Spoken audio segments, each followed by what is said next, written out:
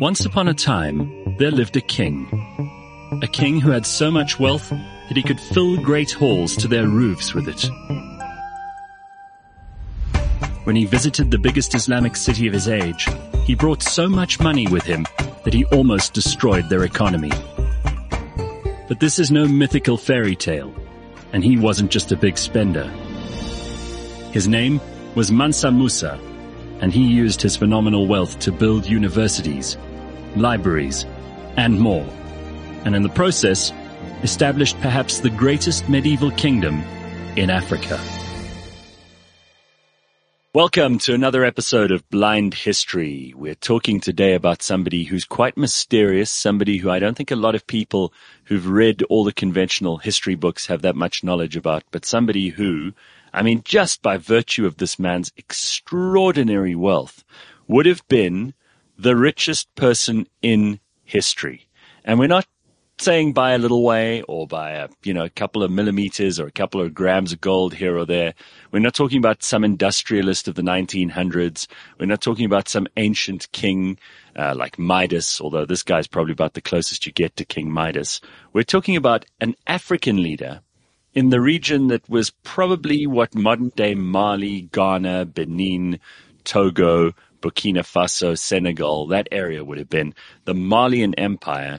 His name was Mansa Musa I, or Mansa Keita I. And this guy, I don't know how much you knew about him before, but Mansa Musa, man, this guy had a lot of ammo. Sure, he did. They ran some tests in terms of what he would be worth today. Yeah. And they were thinking $400 billion. And maybe, J.D. Rockefeller, they reckon around 340 odd billion. Mm-hmm. And all our friends, the Bezos and the Musks and the Gateses, they're still in the hundreds. So, right. So that's proper wealth that he had. But I think it was the reason, obviously, for the obscurity in the beginning was the way the world was. The bulge of Africa hadn't been properly explored yet. So he was sitting on a gold mine. and geography was probably the biggest part of why for such a long time, this part of the world was so ignored by, Europe and by the Muslim world even, of which he was certainly a part. That you also have that huge Sahara Desert, which is just absolutely impregnable to people who don't know it like the back of their hand. There are Bedouins who've been traveling across the Sahara Desert for thousands of years. But if you don't know what you're doing there, you will die if you try and cross that enormous sea of sand. And on the other side of it, quite far into the interior of Africa and towards the west coast, which, as you say, until that point, hadn't really been explored by sea either, there was this unbelievable empire, this thriving place where you had, great rulers rise and fall, and you had enormous physical and geological properties that just made it extraordinarily rich. And also when he finally was discovered, when he went on pilgrimage, it sort of gave hope to Europe because if we think about the time, I think it was Edward III around about that time, sure, or at least the Edwards in the UK. The whole of Europe had been suffering from plague. There was economic hardships. There was a lot of really tough times in Europe. And now suddenly they saw this person that had, so much wealth. And it was actually a positive feeling that they all created and something they could dream of and aim to try and conquer at a later stage, once they'd found out. So he sort of came out of the woodwork at quite a good time. Well, yeah, Europe was not having a great time. It was the Middle Ages. The Black Death had just happened. There was quite a lot of misery all over the place. There was certainly not a lot of wealth to go around. And gold has always been a source of wealth for rulers, for kingdoms, for empires. It's been the way that they've expanded, the way that they've shown off their value. It's the way that they've invested in themselves. It's kind of what they used as a currency and payment, store of value, all of that stuff. And Mansa Musa, it's got to be said, if it wasn't for, I think, his predecessor, not too far in front of him, I think it was his great uncle, who was obviously the guy who came to the throne a little way before Sunjata, right? Correct, yes. And Sunjata was the first Mansa of the Mali Empire, Mansa meaning king. This guy was also quite an expansionist dude. He also had quite an eye on conquering territory. But really it was probably his takeover, Mansa Musa's takeover of cities like Gao and Timbuktu that really cemented his place in history. And he had these kind of deputies that they called fathers that he had run the empire all over the place for him.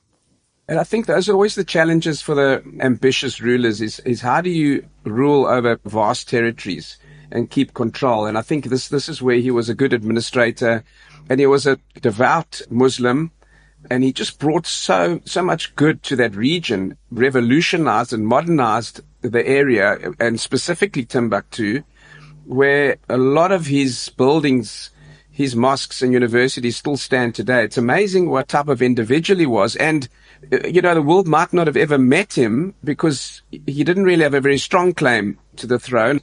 His grandfather's brother was the one that I think started the empire, and probably his cousin, whose name was Abu Bakr Keita II. He thought, no, I need to look at the sea and see if I can figure out what's at the other side of the sea. and so he appointed him a regent while he just popped across, and he never came back. He disappeared supposedly with a fleet of thousands of ships, and, there are legends that he would have found the Western world. Of course, there's no evidence for that. But either way, this man and thousands of ships all just disappeared, leaving Mansa Musa with this incredible empire to administer. But the good thing is he took it forward. So he didn't take it and ruin it, like a lot of things that were happening in this century. Well, a lot of people want to know how he, ended up administering this enormous fortune, because obviously the fact that he was so rich is probably the most important and interesting factor about him. But he had obviously gold. They had a lot of gold mines in that part of Africa. And they would really dig it straight out of the rock. I mean, it was all over the place. And the amount of gold was just staggering. We'll get to how on his Hajj pilgrimage, he had 12,000 slaves. Each one was carrying 3 kilograms of gold. Now remember, they left a whole lot behind, and this was just what they could carry. But he was also rich because of the ivory trade. He was also rich because of the slave trade. That part of the world was famous for selling slaves well before this time and for a long time after. Correct, but obviously not to the level that happened afterwards when people, where it became more of an open trade, which is effectively what he did. He opened the trade route. Mm-hmm. I think one of the other resources that they had was salt, which was also in big demand as well, besides the gold and the slaves. I suppose the most amazing part of this guy's story is the story where he did decide to leave his empire, because if he hadn't done that, we might not have known anything about him. He decided to get together a caravan, a train of 60,000 men. And these 60,000 men, many of them were on camel, many of them were on horseback, many of them were walking. As I said, 12,000 of them were slaves. Each slave carried 3 kilograms of gold. Each camel carried 12 kilograms of gold. They were bedecked in the finest Persian silks. They were basically the world's most bling caravan ever. I mean, if this rolled into town, everybody, not just people in the 1300s, but everybody anywhere would have stopped and been astonished. They would have had their tongues hanging out. They couldn't believe, because at this point no one had seen wealth like this. It was absolutely devastating, because when he rolled into Cairo, for example, there was a little bit of a kind of precedence match between him and the guy who really kind of was ruling over Cairo, which is supposedly the greatest city in the world at that point, or the greatest city in the Muslim world, certainly. This guy, he just gave him 250 kilograms of gold as a gift. He was like, a kilogram of gold now is what, 60,000 rand? Somewhere around there? So if you think about 250 kilograms of gold, just as a, hey, I'm here, we're just visiting your city, here's a little something for you. I think his nose was out of joint, the Sultan, because he heard that this guy was in town, and the Sultan gave gifts to him of these beautiful rugs and garments and a little bit of silver. And then Mansa Musa just gave him 250 kilograms of gold. Just dropped that at his feet. So this guy, the Sultan Al-Nasir Muhammad, was a little bit nose out of joint, but also I think the long-term consequences of having this flood of gold into your city, they didn't think about it. The prices went sky high. There was inflation. the value of gold actually dropped. But these guys had so much of it. These Malians had so much of it that they just, even though they increased the price every day for the couple of weeks that they were there, they just kept buying whatever they wanted. That Hajj is probably regarded by many historians as the most illustrious moment in the history of West Africa, which is a huge thing to say. His reign is regarded as Mali's golden age. And it's probably also got something to do with the fact that it was the best recorded by the Muslim sources. You know, history's only valuable if you can actually trace it, you can figure it out, you have reliable sources. And there may have or may not have been greater moments in Malian history, in Ghanaian history, in the history of West Africa. But this was the one that was probably best written down. And it's thanks again to the Muslim scholars who in Cairo and Mecca largely wrote the story of this guy, or we might still have known nothing about him. You know, we might have discovered these incredible buildings in Timbuktu, but otherwise we wouldn't have known very much if it wasn't for their written records. Correct. He also paid very careful attention to what was going on in architecture, what they were doing in terms of institutions of learning. And you already mentioned that he built universities in Mali. Now, when we think about universities, we think mostly of institutions that came about after the Renaissance, you know, and maybe Oxford and Cambridge, which were standouts in Britain. But this was the 1300s, and there was our first African university, which was established in Timbuktu, largely because Mansa Musa had been on this pilgrimage and had seen so much of the world and decided that he needed to bring some of this home.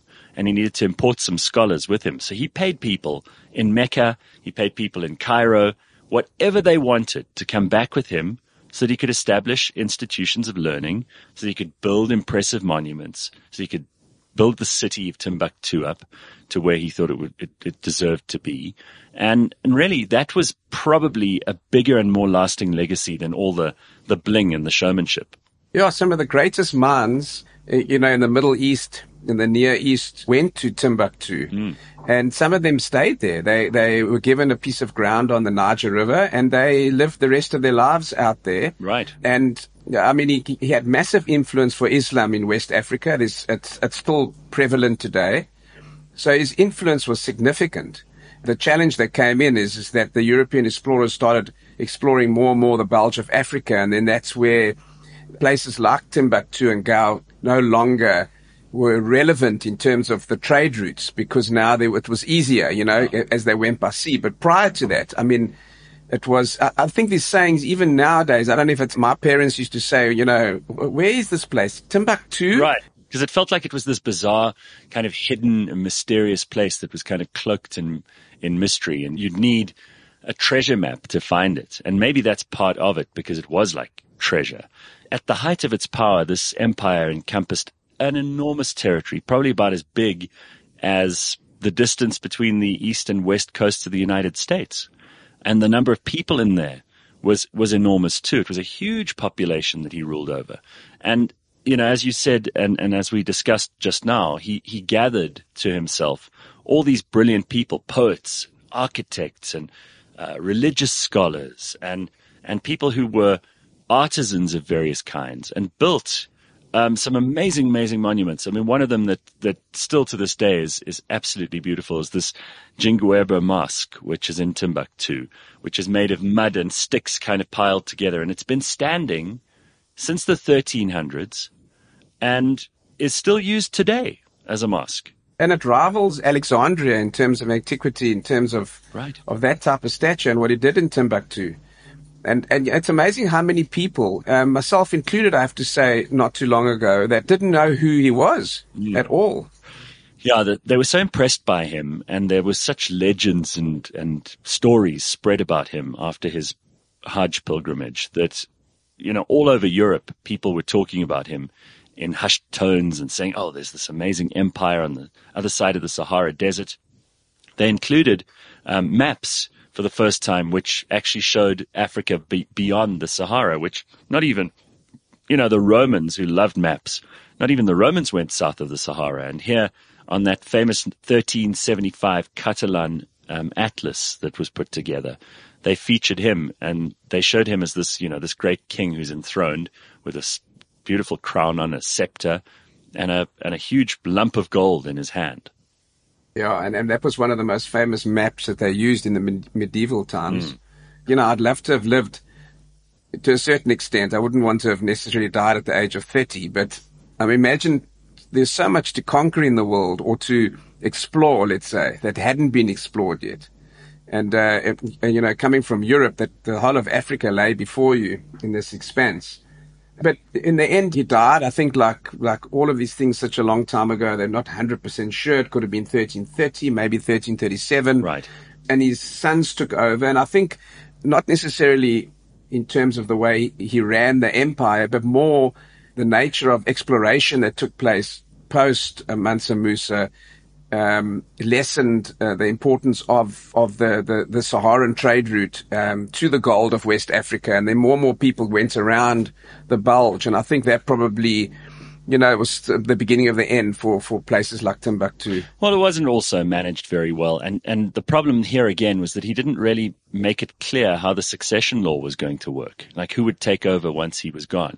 A lot of these great rulers, they tend to think they'll live forever. And then when they go, there's no clarity about who should take over. And then, of course, there's squabbles, there's civil war.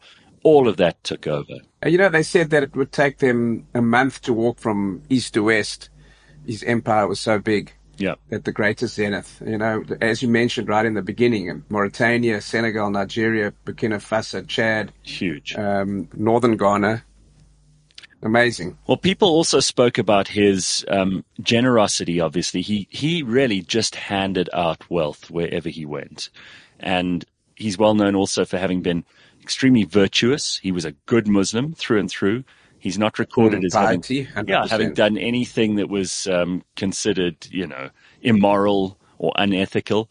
And also being a highly intelligent human being and wanting to spread useful information, good knowledge, the kinds of things that he knew would help his empire to last for a long time, both when he got back home and while he was learning on that pilgrimage. And I don't think he suffered fools easily because he was very pious. And when the Sultan heard that he was passing through Cairo, he said, "You need to present yourself to the Sultan." So he said, "No, I'm not going to do that. I'm on Hajj at the moment. I'm not going to present myself." And it was a little bit uncomfortable, let's say. So finally he went to the Sultan and presented himself.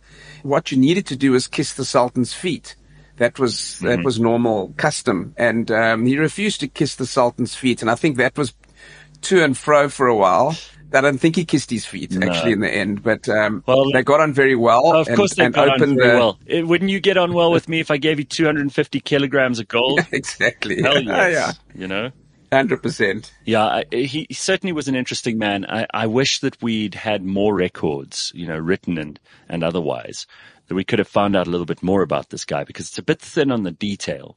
But certainly that Hajj, that trip that he took with that huge caravan of people is one of the most famous in history. And you can imagine it was so long, they say, that from beginning to end, if you saw the beginning and you had a clear horizon, you couldn't see the end.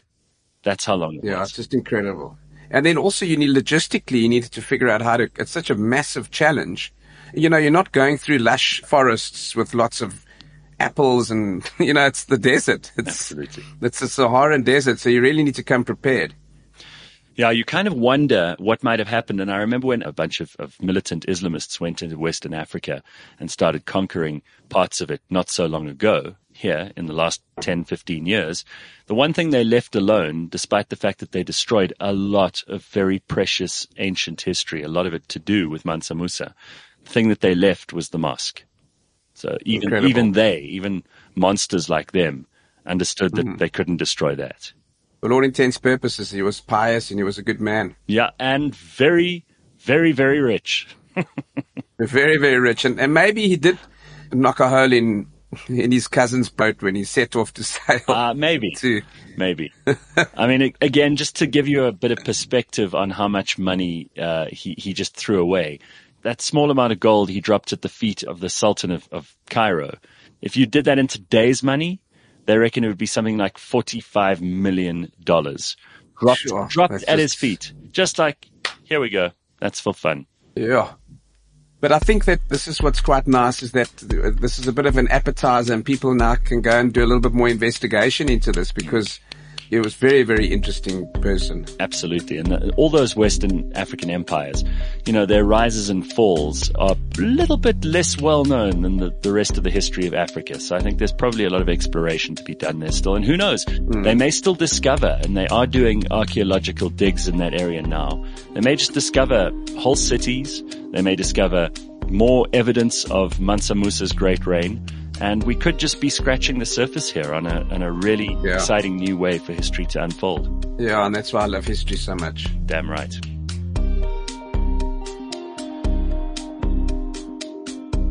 Thanks for listening to this episode of Blind History. Every episode is available on the Cliff Central app, cliffcentral.com, or wherever you get your podcasts. In the next episode, this guy really did exactly what you'd expect a pharaoh to do. Took control, implemented his ideas, conquered vast territories, brought Egypt to the top of its game. And really, you can criticize anybody in history, and rightly we should. But he seems to have done a pretty good job of keeping an extremely difficult empire together.